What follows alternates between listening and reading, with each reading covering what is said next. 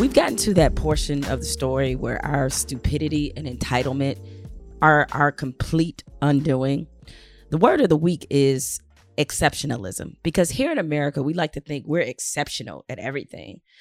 We're supposedly exceptional at democracy, even though we have a president who refuses to accept the results of the election. We have a party that actively engages in voter suppression and specifically in disenfranchising Black and brown voters.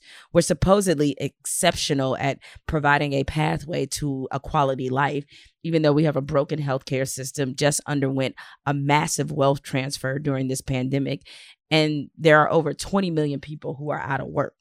We are, as it turns out, exceptional at lying to the rest of the world about who we really are. Because right now, what we're really exceptional at is a total disregard for our own safety and complete incompetence. I know we'd rather not think about the pandemic, and I know so many people who are acting as if it doesn't exist, but at the rate things are going, I don't see how this country avoids another lockdown, and we deserve it. The COVID-19 numbers are absolutely terrifying right now. As of the taping of this podcast, over the last 7 days, the United States has averaged a staggering 127,000 COVID cases a day. That is 3.5 times higher than what it was in mid-September and far exceeds our previous highest 7-day average, which was about 67,000. One public health expert predicted that in the next few weeks, we could very well be looking at 200,000 new COVID cases a day. A day. Attitude reflects leadership, and the attitude of this country from the beginning is that we have no interest in actually committing to curbing this virus, which is the exact mentality of the failing leadership that is heading out of the White House. We wanted our indoor dining and had to have our hair and nail salons and our gyms open. All of those things we are prioritizing over our health. I know people have to make a living, but that's also what's disappointing. We have put people in a position where they have to choose between their health and their job. We have decided that people just have to be sacrificed. Tough shit.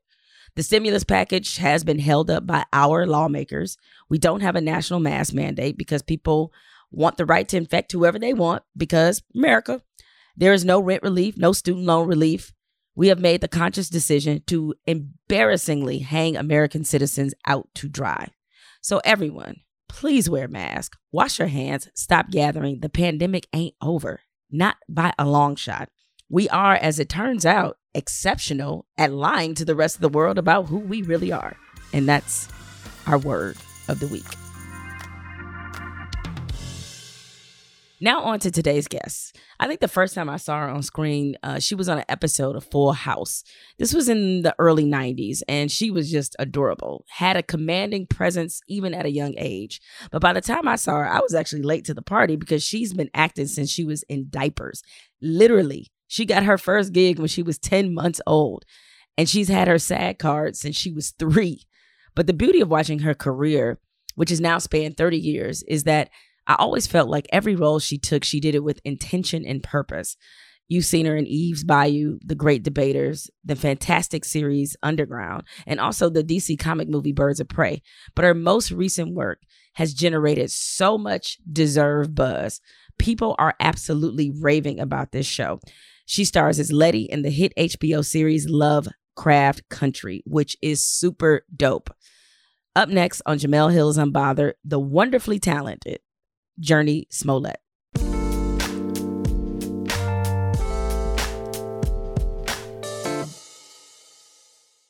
This episode is brought to you by Shopify. Whether you're selling a little or a lot, Shopify helps you do your thing, however you cha-ching. From the launch your online shop stage, all the way to the we just hit 1 million orders stage. No matter what stage you're in, Shopify's there to help you grow. Sign up for a $1 per month trial period at shopify.com/special offer, all lowercase. That's shopify.com/special offer.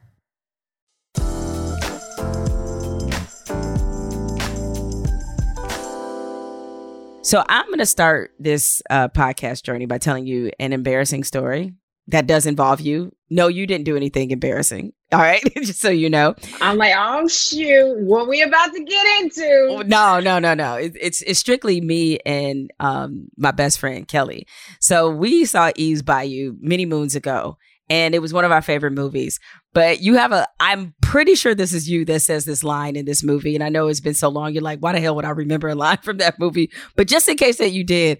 So we went through a period. We're actually still in this period. So I'm not going to pretend that we're mature enough to have gotten over this. Where whenever we talked about like somebody getting down with somebody having sex with somebody, we'd be like, and they were rubbing. And it's so ridiculous. Oh. And we always say that line. We'll be like, and they were rubbing, girl.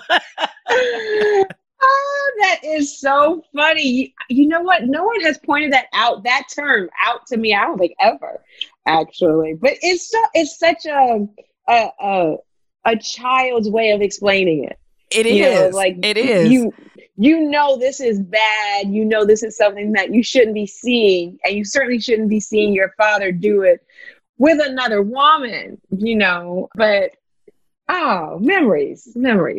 Casey, she's such a genius, Casey Lemons. And for me, she's for sure one of the main reasons why I'm still doing this. Eve's Bayou was really the project. I was only 10, but it was the project that I did where I knew, this isn't just a hobby. Like, this is actually something I love and something I want to do for the rest of my life, Yeah.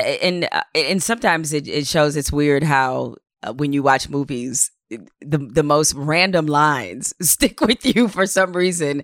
And while I can remember a lot of lines from that movie, that's the one that became the hallmark for what we say, which only lets you know I'm a child. So that's literally it. But that's great that you point to that experience as something that really lets you know that you could do this for real. It's interesting because you and Megan Good, who I've also had on this podcast, when I look at the length of your acting careers and you're still so young and yet you've been in the game for so long, it's actually kind of surprising that, and this is what my question is that did you get to a point, considering when you started, where you were ever burnt out or ever doubted that this was something that you wanted to do? Oh, hell yeah. Yeah. I mean, honestly, I was pretty young when I felt burnt out, which is kind of sobering. It was probably like in my teenage years, up until like my 20th birthday. I was on an airplane going to South Africa. And that trip to South Africa changed my life and made me become unburnt, I should say. But yeah, I was incredibly frustrated with industry, and at that point had been essentially doing it for 20 years, or 19 plus years. I've been in front of the camera since I was 10 months old. And so, growing up, having a taste of certain projects, a taste of working with amazing filmmakers like a Casey Lemons or Francis Coppola, or, having a scene partner in a Samuel Jackson or an Angela Bassett, it's like I got really spoiled early on and kind of had this standard in my mind of what I wanted to do, what kind of career I wanted to have, how the level of craft I should be pursuing. And I was just frustrated with the roles that I was, being submitted for or offered or whatever. They just weren't satisfying. And, how many times can someone be told, we're not willing to go ethnic on that role, and it's like, well, I'm trying to pursue the really interesting roles. First of all, there's not a lot written for women or girls to begin with, but then you're telling me because the complexion of my skin, you won't even let me read. You won't even let me get in the door. Is that how they phrase it? We're not willing to go ethnic. Is that how they phrase it? That is the shit that they will tell your agent. There's so many different phrases. They'll say, we're not willing to go ethnic, or the role hasn't opened up yet. If it opens up, it's not said as much. I haven't heard it lately, but I mean, that's like in this year. I haven't heard it, you know. Just in 2020.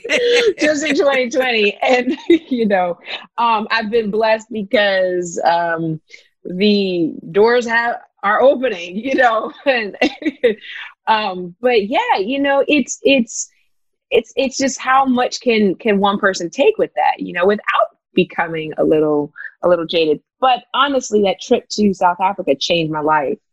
And, you know, it provided this awakening in me in which I realized it's not an option to be jaded. You know, to be pessimist is actually a privilege, you know, a privilege not afforded to someone like me. You know, I have to stay in the fight. I have to stay in the game. And if I've been given this calling, if I've been given this gift, you know, I believe from God, how dare I not use it? You know, was there something that you saw or experienced in South Africa where this light bulb went off? So many things. You know, I'd been volunteering with this nonprofit called Artists for New South Africa since I was 12. And it was, you know, I was inspired by so many people. I mean, my mom is an activist, so I come from that spirit. There was going to be no other option but to be active in my family, right?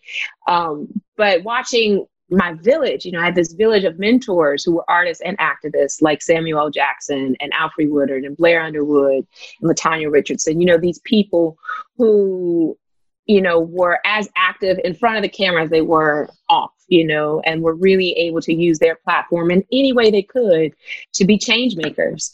And so I was their youngest board member, and they were taking a delegation of, you know, them and a bunch of other folks were going to South Africa to build some wells in some of the townships and, you know, just do more on the ground work. And I was broke. I mean, there was no chance in hell my broke ass, you know, was going to be able to go, you know. Like my family, we grew up so poor, okay, like it don't matter if we were on TV or not. Like we had real poverty issues. And so Sam, Alfre, Deborah Santana, and a bunch of folks pitched in, and they called me and they said, there's no way in hell we're leaving you. You're coming.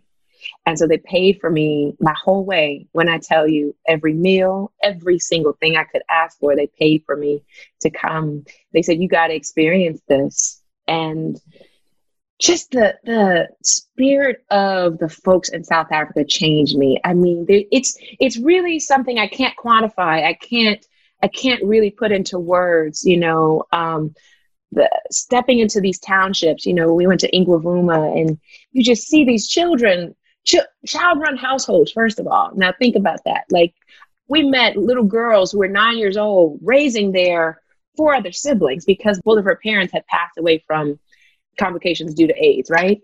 And so I'm like, wait, huh? You know, like it's different when you see it, when you bear witness to it. But then I realized, there's so much need in the world, but I am here because of art. Essentially, I am here because these artists created art.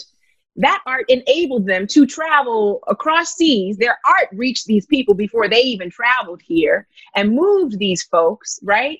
And then that art enabled them to come and build wells and build schools and do work on the ground that if I chose a different profession, I wouldn't have that level of capacity because I ain't got so many other skills, okay? Right? Been given a certain amount of gifts. You know, I was considering doing something with math. I'm like, well, how's math? Like, I don't know that math is going to get me here. And so watching Sam and Carlos Santana and these folks, you know, move through this country. And then we sat down with Nelson Mandela. I mean, what the fuck, you know? I mean, this man walked into the room and I, you know, you have this man on a pedestal my whole life. Like, you know, you read A Long Walk to Freedom and you like, this is the closest we gonna get to Jesus, right? Like in the flesh. And then when he walked in the room, I was like, wait, oh my gosh, he is a man. He is not a God. And all this time I've been placing these people on his pedestal, including my, you know, mentors like Sam and Alfre. You know, I've been placing them on a pedestal. And it was doing such a disservice to me. You know, we give our heroes this God complex, right? And it borderlines on idolatry, and that's not okay. You know, it actually does more disservice to us than it does to them, because it creates such a distance between our own ability to achieve greatness, to be change makers, to be active, right? Because we think, oh, they did it. And that's in a history book. They're on a museum wall, right? And I don't think they want to be there. I think they want us to realize that they're just flesh and blood, you know? Like I sat next to Mr. Mandela and I held his hand and it was so warm, but it was flesh, girl. Like it was flesh and blood, okay, in there. It wasn't it wasn't Jesus. He wasn't a ghost. He was actually in the flesh. He was actually in the flesh. Like I could see how his eyes had been damaged from working in the lime fields and like all the moles and sunspots on his face. And I just thought, man, this is an ordinary man who has done extraordinary things. And so that trip, for a number of reasons, it just changed my life and made me feel that, oh, I have no excuse. I just don't have an option to be pessimistic. I have no option to not use my gifts. That is really powerful. And especially, and even though, like you said, we do put them on pedestals to our own detriment, to the point where I think maybe even some people remain inactive or convince themselves not to do things because they feel like it doesn't measure up. Because, oh, I can't be Nelson Mandela, so therefore I should do nothing. It's like, it kind of doesn't work that way. There's a lot of room in between, right? There's a whole lot of room in between. And that's the thing is, you know, we as a society, we suffer from cultural amnesia. You know, we think that an MLK or Mandela made it there by themselves, right? But there's a whole crew of people that never get written in the history books, right? History gets rewritten in a way in which it's summed up to, oh, this one person, and the entire movement is this one person. It's like, no, I mean, you know, Ella Baker and I mean, how many women were on the front lines and how many young people were on the front lines, right? Enabling an MLK, right? Assisting an MLK, right? You know, speaking of sort of revisionist history, how does it feel to be a breakout star despite having a 30-year acting career? Because I'm like, you know, I know that people pick and choose when somebody had a breakout role, but I'm like, I thought it was East Bayou, but apparently the white folks decided it was like Lovecraft Country. And I noticed that not just you, this happened. We just saw this happen with Regina King, who is on one of the greatest runs in terms of the accolades that she's now getting. It happened with Regina Hall. It happened with Gabrielle Union. I was like, why are they waiting? They're just like, oh, wait, this person's been here the whole time. Yes, the Black people knew it. Where y'all been? So how does that feel for you? And in some ways, are you almost insulted that that there's a body of people who really believe this is a breakout role for you? Oh man, that's a funny point that you mentioned. You know, for me, it's tricky. A wise man once told me, he said, you can't believe them when they tell you you're great because you'll believe them when they tell you you're not great. You know, and so honestly, I'm just keeping my head down and trying to focus on the work. You know, I'm in my books, you know, I'm in class. I'm trying to grow. I'm trying to be better than the last thing I did. You know, I'm trying to push myself. You know, I'm in competition with myself of like, okay, how can I outdo myself? That's really my focus. You know, I don't know that there is ever a point of arrival. Once you've arrived, you're dead. Okay. Like, you know, I'm not trying to arrive anywhere. I'm not trying to break out to anywhere. You know, it's like, I just want to do the work.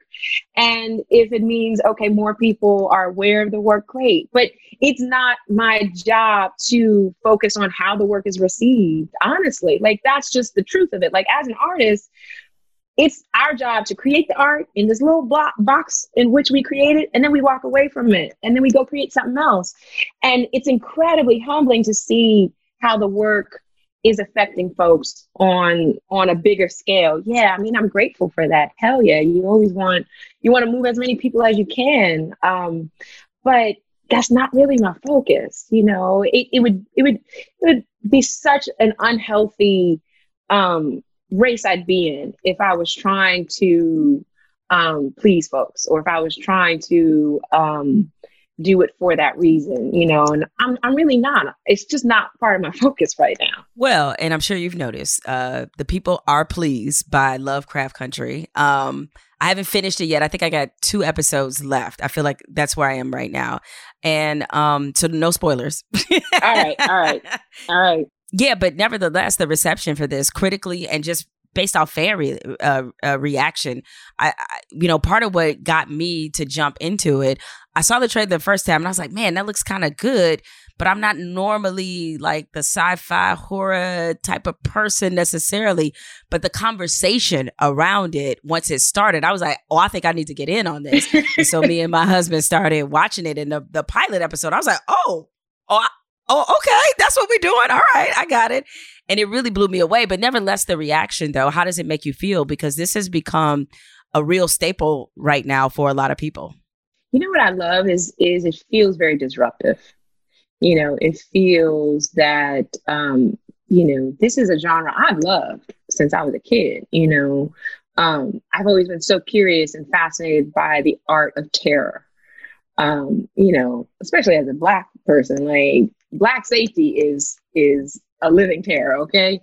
And so, Lovecraft really deconstructs this genre that we've been shut out from for so long. As an actor, I know I've been shut out from it hella long. And it flips it on its head in such a way that I think that's why it feels refreshing.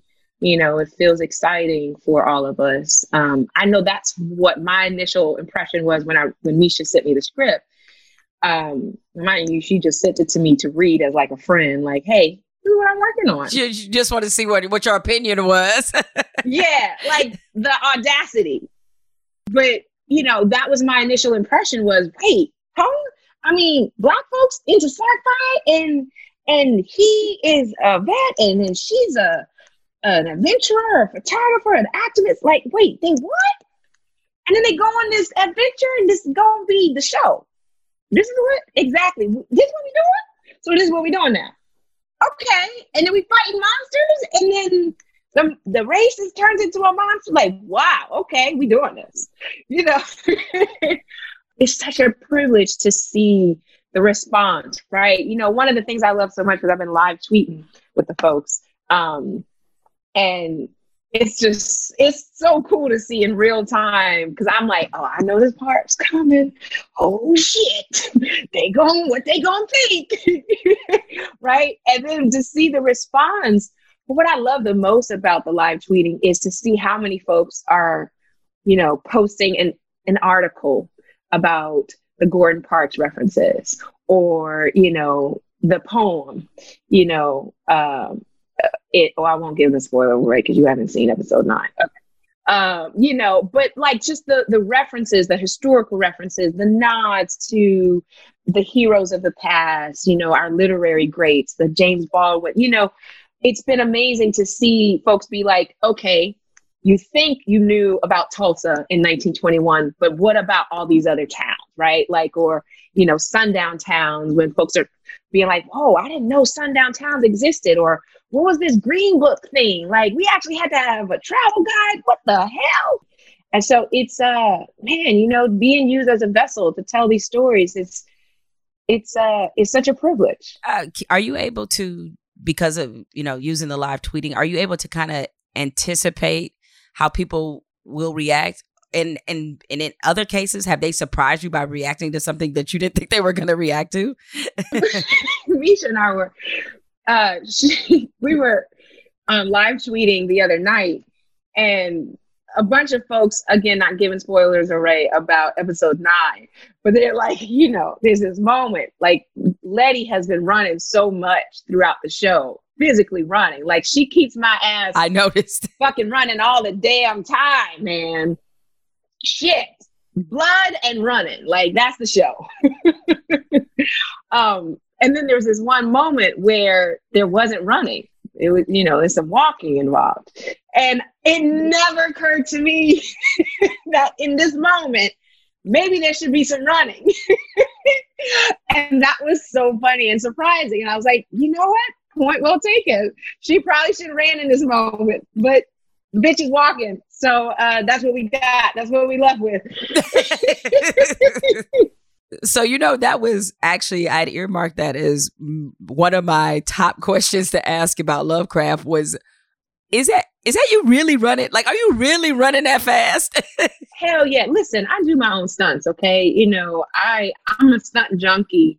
And so if you write something in the script, I'm too possessive over my character to, let somebody else do it unless I am told by the director, you cannot do this, I've always been fast. Look, I have 5 siblings, 4 brothers and 1 sister. We always used to race. But in the pilot, it says that Letty was a track star. So that's one of the things physically I had to go and train for with my trainer. Like, okay, she better be able to run fast.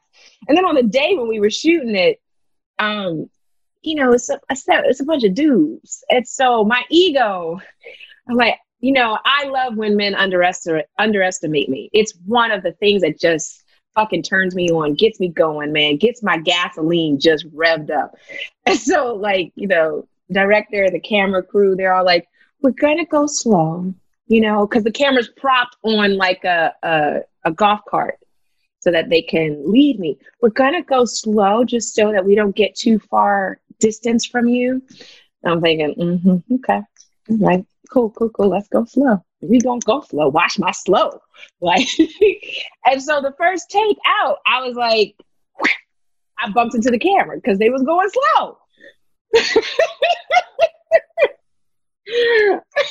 I mean, Letty is a track star and she's running from fucking monsters. So even if she wasn't a track star, like there's going to be some extra juice that's going to kick in for anyone, So yes, that's absolutely me. I mean, it's funny. There were some people who, yeah. I saw people being like, is that her? Was that and then even for like the nudity, they were like, is that a body double? I'm like, y'all don't know me by now. That's funny. Obviously there's been renewed interest. I definitely think, because of the success of Get Out and Us and, other movies and TV stuff, that there has become now a vested interest in casting Black people in horror movies, but horror, not just horror, but also sci-fi as well. What I found interesting about this kind of switch or this evolution is that we're being cast in a way that you can't ignore the racism, right? Like Get Out was about racism, right? And even in Watchmen, where a lot of people did discover the Tulsa race riots as well because of Watchmen, and watching your show where people where there's a twin storyline. Yes, there's horror and you got monsters and they crazy and y'all running for stuff and it's bloody and all this, but I'm more scared of the white people in Lovecraft than I am of the monsters. And I don't know if that was by design or what, but I'm like, the white people terrify me. The monsters, yeah, I'm frightened, but it's more or less the white people because that really was, a reflection of society. And so I'm wondering from your perspective, do you see this being a permanent evolution, that this is now something where you will maybe now going forward start to get scripts that reflect authentic Black character in this movie and not just somebody who's an ornament or a caricature? Yeah, it's interesting that you bring that up because one of the things Nisha said she and Jordan spoke about early on was this idea of Black safety, and how, terrifying Black safety can be and how fragile Black safety is. So yeah, it's inherent that our safety and the danger that is inherent when you're pulled over for driving while Black is going to be more scary than that monster, because that monster, it is what it is. You know what it is. Like the danger of being Black in America is oftentimes so terrifying because you don't know where the attack is coming from, right? So you can't always have your guard up. And I think what I'm encouraged by and where we are in this industry is there's more creatives behind the camera telling our stories, right? There are more Jordan Peels and Misha Greens and, Ania DaCosta. There are more folks, an Ava DuVernay, a Gina Prince Bythewood, Maggie Betts. These people are writing, directing, producing, creating stories, and they're centering Black voices in these stories because you write what you know. you know, and I think the more we have Black filmmakers and storytellers behind the camera, the more we will get more authentic stories. You know, I can't tell you how many times I've witnessed Amisha, you know, have an argument with someone else in the creative process because they don't understand why this one thing is necessary to the story. This is not a part of their experience. This is foreign to them. And so when we are not present, when we are not in the room, when we are not a part of building the narrative gets co-opted because, again, you write what you know. So if you don't know it, how are you going to write it? It seems so basic, but I don't even think with a lot of the horror movies that have been made, most of them, that when there was a Black person in it, or if it was, you know, that all familiar role of the Black friend, the awkward Black friend with a bunch of white people in the horror movie that definitely gonna die first, which we all know. I don't even think they understood that there is not just different elements you need to put into it, but in order for us to buy our role in this world, it's just certain shit Black people got to do. Yes, we have to run. Because why wouldn't we run? Like, right? Like, we're just not going to get ate up. Why she going down that alleyway, y'all? Come on, right? So it's got to be a sense of like realism where we're like, yep, I would probably do that. You right. Mm-hmm. Okay. Which is what I appreciate about Lovecraft, is that it's naturally how I see Black people responding, you know, even though it's a fictional, you know, it's built in this world that's been created. But I'm like, yeah, I get it. I get that Black people would do that. That makes sense. Yeah, it's so true. It's like, it's funny because again, it's something I didn't even think about when we were doing the running scene in the pilot. One of the things a bunch of people responded to on Twitter was the fact that Letty just ran. It was that simple. She ran and she didn't trip and she didn't stumble and she didn't fall and she didn't look back. Like, she just ran. She had the target in mind and she ran towards that. And I didn't really realize how much that would impact people because I'm just responding in my body. I'm just thinking about my target, the intention, right? But that's true. It's something so small. But again, when you place us in these positions of power to tell our narrative, the narrative is going to essentially be told in a truthful way because we are living it.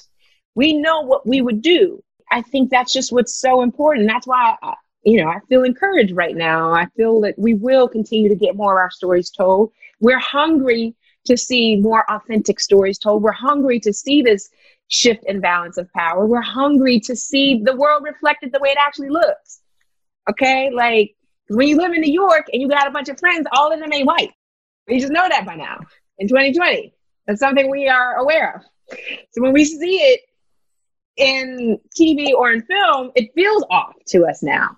And we have more people who are trying to correct those narratives. I couldn't agree more. We need people to also understand that Friends was the spinoff of Living Single. But anyway, that's a story for another day. Living Single was first. Right? Then it was Friends. Okay.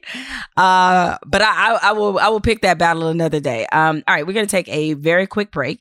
And because there's a lot more I want to get to with you, your relationship with Misha for sure. And how about your boy Jonathan Majors? Now a sex symbol, huh? We'll talk about that and more with JURNEE SMOLLETT in just a moment. So be right back with more of Jemele Hill is Unbothered.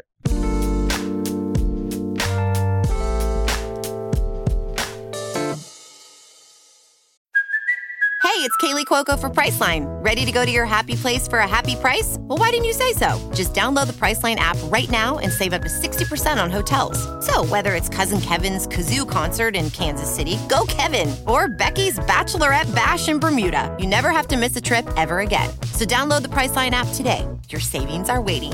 Go to your happy place for a happy price. Go to your happy price, Priceline.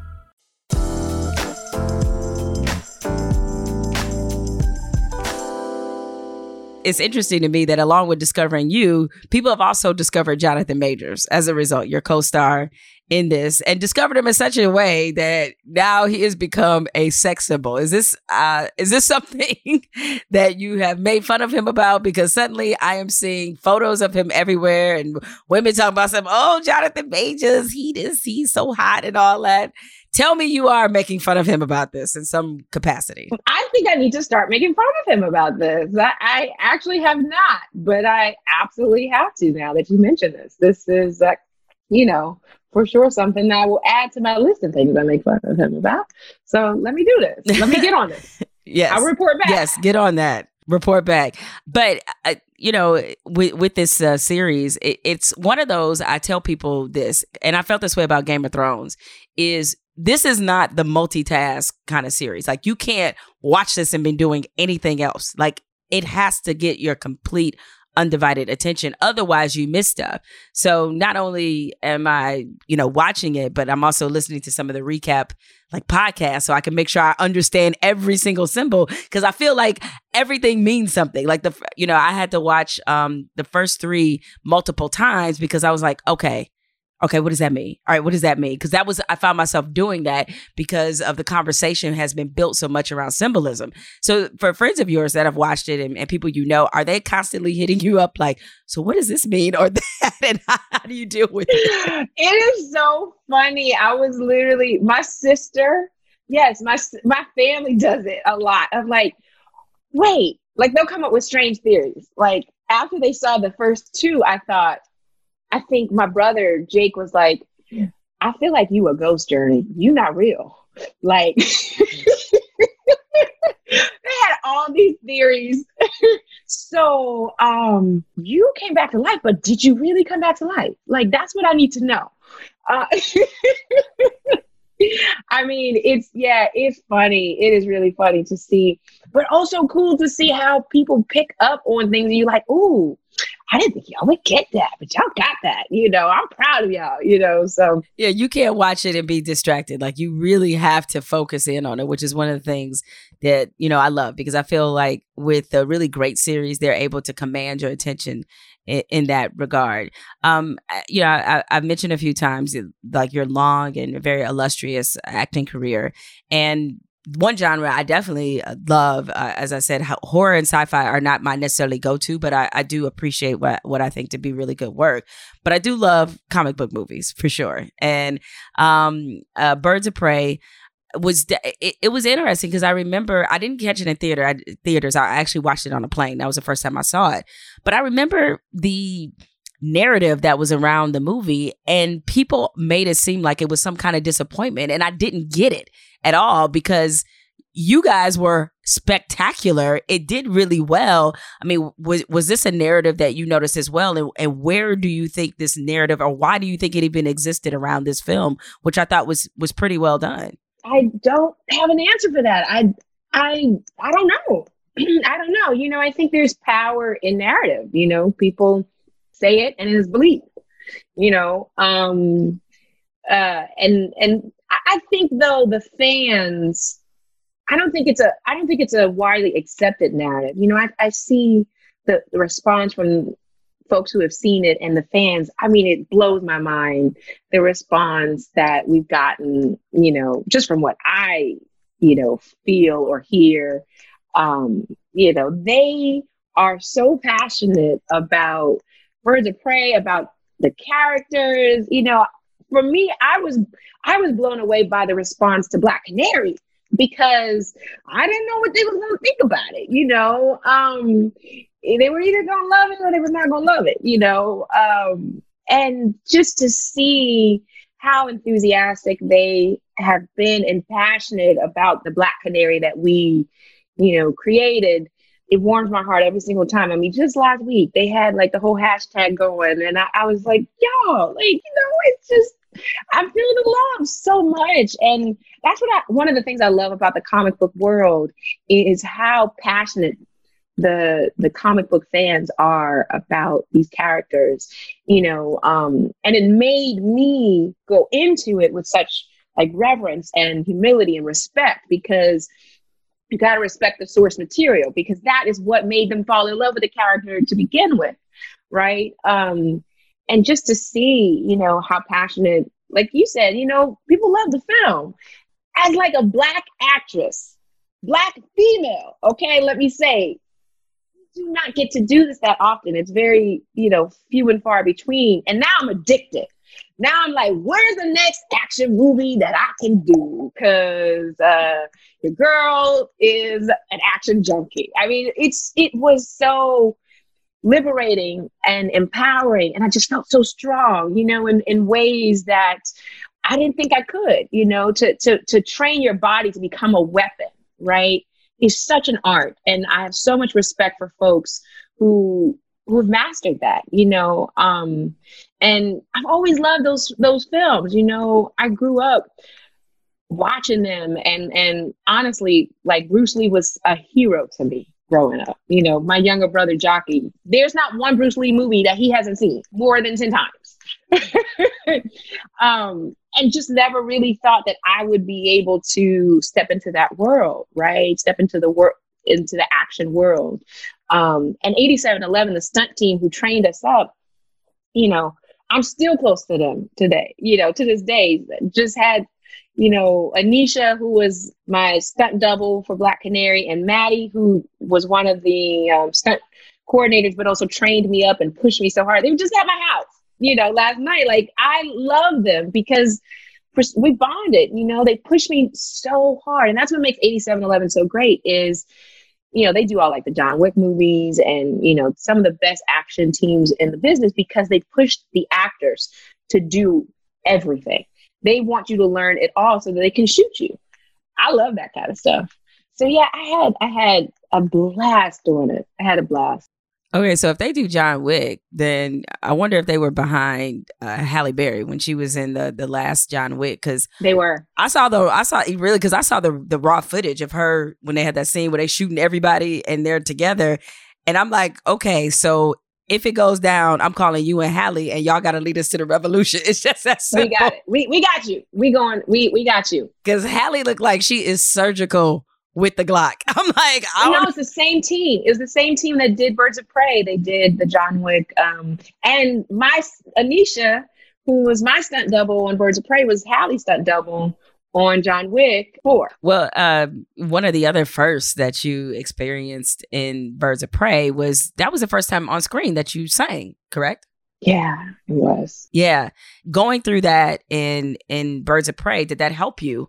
Because I know you have a little bit of anxiety about doing this, but did it help you for Lovecraft? Okay, so I actually had to shoot the pilot of Lovecraft before Birds of Prey. Oh, wow. Yeah, so arguably Lovecraft helped me with Birds of Prey. But it was different with Birds of Prey. It was more demanding. The actual song was more demanding than the Lovecraft Country one. But yes, it was the first time I had done it on that scale, and yes, the first time in a film, because Lovecraft is a TV show. Terrified of it, but I also love doing things that I'm terrified of because it forces me to grow. It forces me to step outside my comfort zone.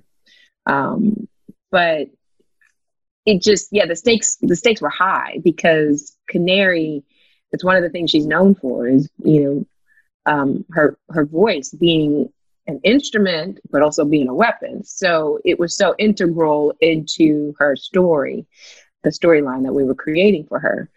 I had to do it right, man. It was, but nonetheless, a lot of fun. Once I got out of my own way. Well, I think a lot of people will be surprised to know that you kind of had a lot of fear heading into that moment. I mean, you're from a musical family, and artistry and creativity seem to come natural to you. So what is it about singing that leaves you with this kind of fear? Or why do you have it, I guess? Okay, so the funny thing is this is the long answer. When I was younger, I had a record deal when I was 13. And, it didn't go well and stuff like that. And I think throughout my life, I've had such a reverence for music. It's healed me. I use it in so many ways throughout my life. And singing and singers, I have such respect for them, and so I oftentimes found myself from the time I was a kid up until now, loving to sing, but not loving to sing for people. Because I think because I faced a lot of criticism when I was young about it. And so it just made me retreat, but I would sing, just not in front of anyone, like no one. And so it's interesting how the world works and where it forces you to confront all your shit. That's the thing about these projects that come to me. Oftentimes they come and I realize that, oh, this is coming to me because Letty is forcing me to work through my own shit. Not just with my voice. Lovecraft Country cost me so much. When I tell you, there was so much I had to bring to the altar, the offering, the sacrifice, what it demanded of me, but it forces you to grow. But it is interesting. I can point to so many different roles, and there was things in my life I had to work through that the character demanded I work through it. Now, because of, I imagine Underground was also probably somewhat of an emotional experience as well. Did doing Underground, did that help you with Lovecraft Country? Or what did Lovecraft Country did that dredge up some of the same things from that you experienced maybe in Underground, or were they different because you'd already been through it? Oh yeah. That's a good question. It's interesting. I feel that the thing about the stories of Underground and Lovecraft is they're both very ancient. They're very ancestral. And so it forces you as an artist to go back into your history. It forces you to activate that blood memory. And so without a Rosalie existing, you cannot have a Letty, literally.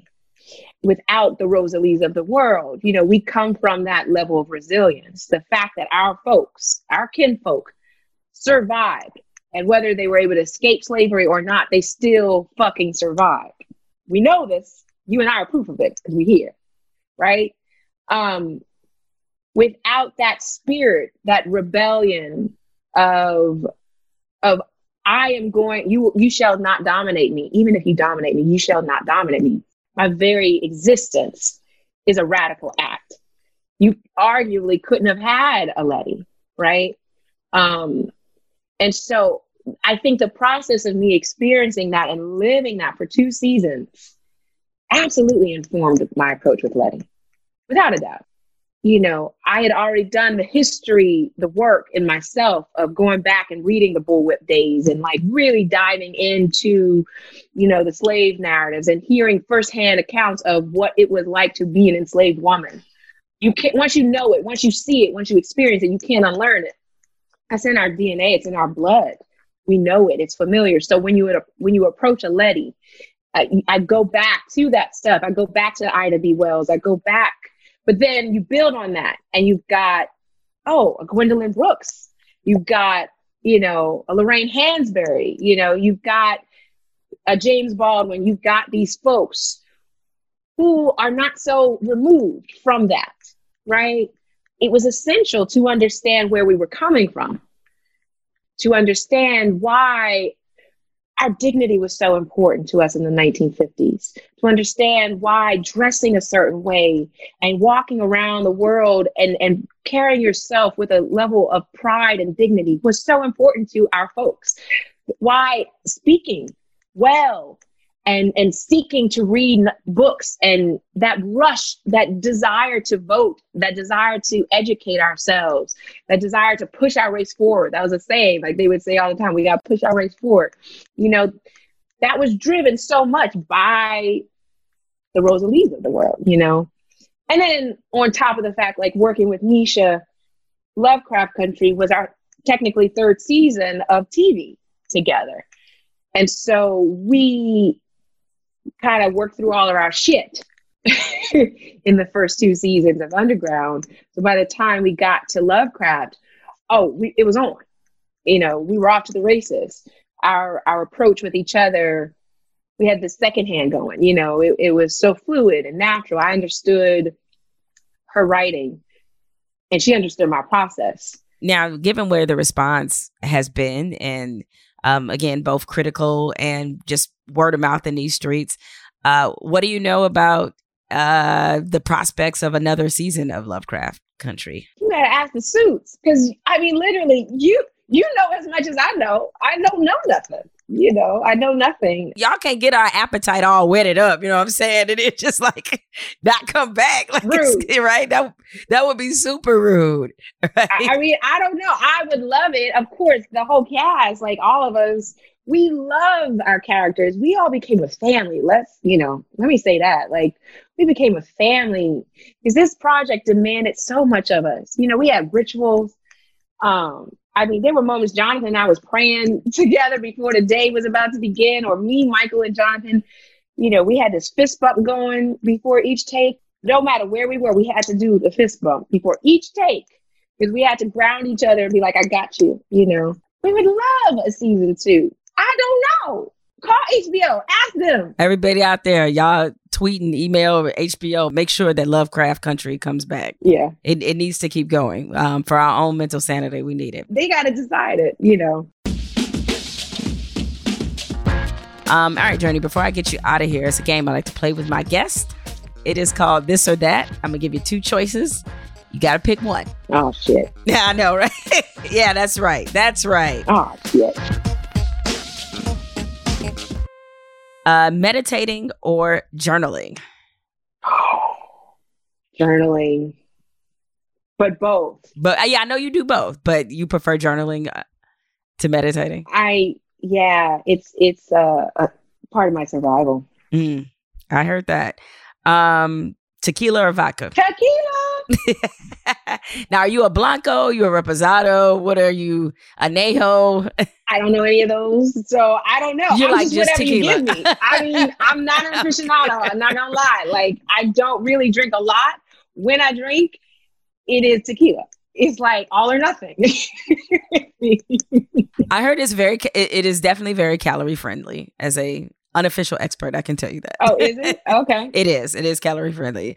Martin or Fresh Prince of Bel-Air? Oh, don't make me choose. You choosing. And you were on an episode of Martin. So what's it going to be? I got to go with Martin. Yep. This is a Whitney Houston question. Where You Are or Miracle? Miracle. I love you for knowing Miracle. Come on now. I also know, more importantly, not only do I know Miracle, more importantly, I know you love Miracle, right? I do love Miracle. When I'm on tequila, I'll be singing Miracle. That's it. You know, and here I would have thought that you might have been a Saving All My Love on tequila. I mean, it all comes out. She be singing the whole discography of Whitney. So you have a son, correct? Yes, Hunter. Yes. Okay. So this is a mom's question. Peppa Pig or Paw Patrol? Paw Patrol. For him, at least. You know, he is Marshall. He literally went a whole year where we had to call him Marshall. A whole year? This job would stay in character so severely. Stay in character? If I would call him baby. Hey, baby. I'm not baby. I'm Marshall. Negro, if you don't let me as your mother call you baby. Thank God he's out of that phase. But the whole time of Lovecraft Country that we were shooting, everyone on set, Michael, hey, Marshall. Like, everyone knew you had to call him Marshall. Now, you know, that's how it starts. Like, next thing you know, maybe he wants to do some acting, because if he can play a character for a whole year, I'm just saying. This job can, for sure, he will stay in character. I mean, he lives it, eats and breathes it. Forget you, Daniel Day-Lewis. Hunter. I mean, we couldn't call his hands. They were paws. I mean, it was so specific. He was committed. Listen, let me tell you, Stanislavski would have been proud. Okay. That is adorable. He was so specific about his character work. All right. And finally, I feel like I saved the most difficult for last. Prince or Stevie Wonder? That's blasphemous. It kind of is, but. I mean, we usually do Prince or Michael Jackson, but Prince or Stevie Wonder? I decided that's too easy. Prince or Stevie? I'm such a Prince fan. Let me just say this. But Stevie is like soul healing music. Like, when I need my soul healed, I go to Stevie more than I go to Prince. Like, Prince is like Yes, Prince is a vibe for sure, but Stevie Wonder has gotten me through moments in life. So I got to go to Stevie. I contend that the most perfect album ever made was Songs in the Key of Life. I contend that that is the case, right? Which feels weird to say because Stevie had like 3 other albums that could also fit into that. But I'm just going to say Songs in the Key of Life. I'm like, there's so many other. Fulfilling This is First Finale. That's the name of it. Secret Life of Plants. I mean, Secret Life of Plants. Yeah, I feel very lucky and honored to have seen him in concert. You know, I made that mistake with Whitney Houston. I never got to see her in concert, but Stevie, I made sure to see. I saw Prince 3 times. So, and every time it was an experience. Every single time. Yeah, I saw Prince like 4 or 5 times, and Stevie. Actually, Amir took me to my first Stevie Wonder concert. And I was crying. Wow. Did you get a chance to meet him? I did. Wow. We went backstage and there was like a jam session that happened with Amir and James Poyser and Stevie Wonder. And I was thinking to myself, how the hell did I end up here? This is a God moment. That definitely sounds incredible. Well, you're incredible. And thank you for spending this time with me. I appreciate you being a guest here. And I'm looking forward to season 2. We're going to put it in existence. It's happening. We're going to speak it. And hopefully, I'd love to see you play more movies where you beat people's asses because I think you have a special talent for it. I got a lot of rage in me. That's the thing. So much fucking rage. So it comes natural. Right? I was like, I feel like ass whooping on screen is your calling. So we gonna put that out there too. We gonna go with that. Ass whooping on screen. Okay. All right. Well, Journey is getting out of here. Y'all know what's coming up next. Fuck it. I'm bothered.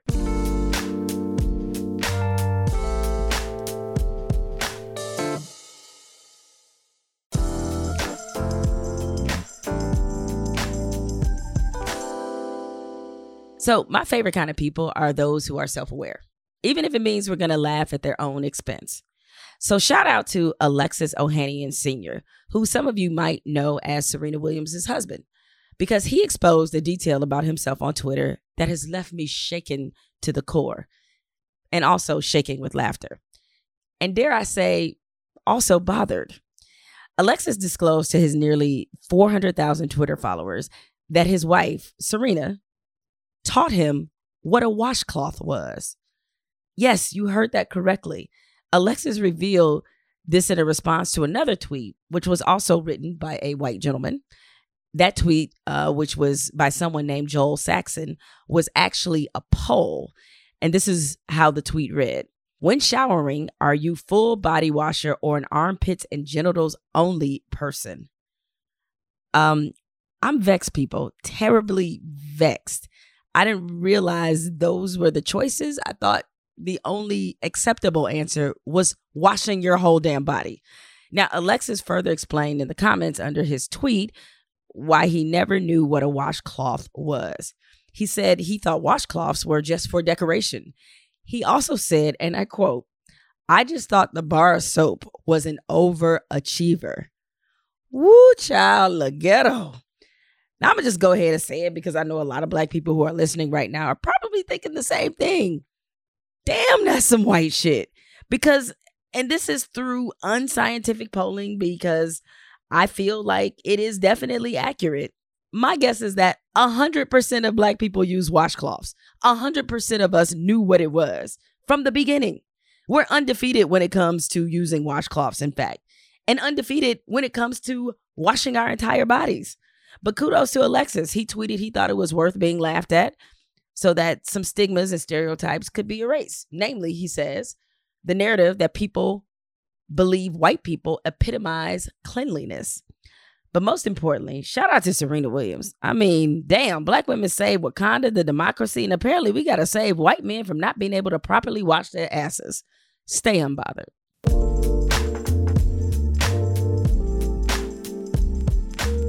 Jemele Hill is Unbothered is produced by Spotify and Unbothered Inc. From Unbothered Inc., Ashley Van Horn is our head of talent, Rich Berner is our technical director, and Evan Dick is our executive producer. From Spotify, executive producer is Erica Clark, and project manager is Jessica Dow. Our theme music is provided by Corey Greenleaf and Ben Darwish. You can find more from me on Twitter and Instagram at Jemele Hill. please remember to subscribe and share with your friends.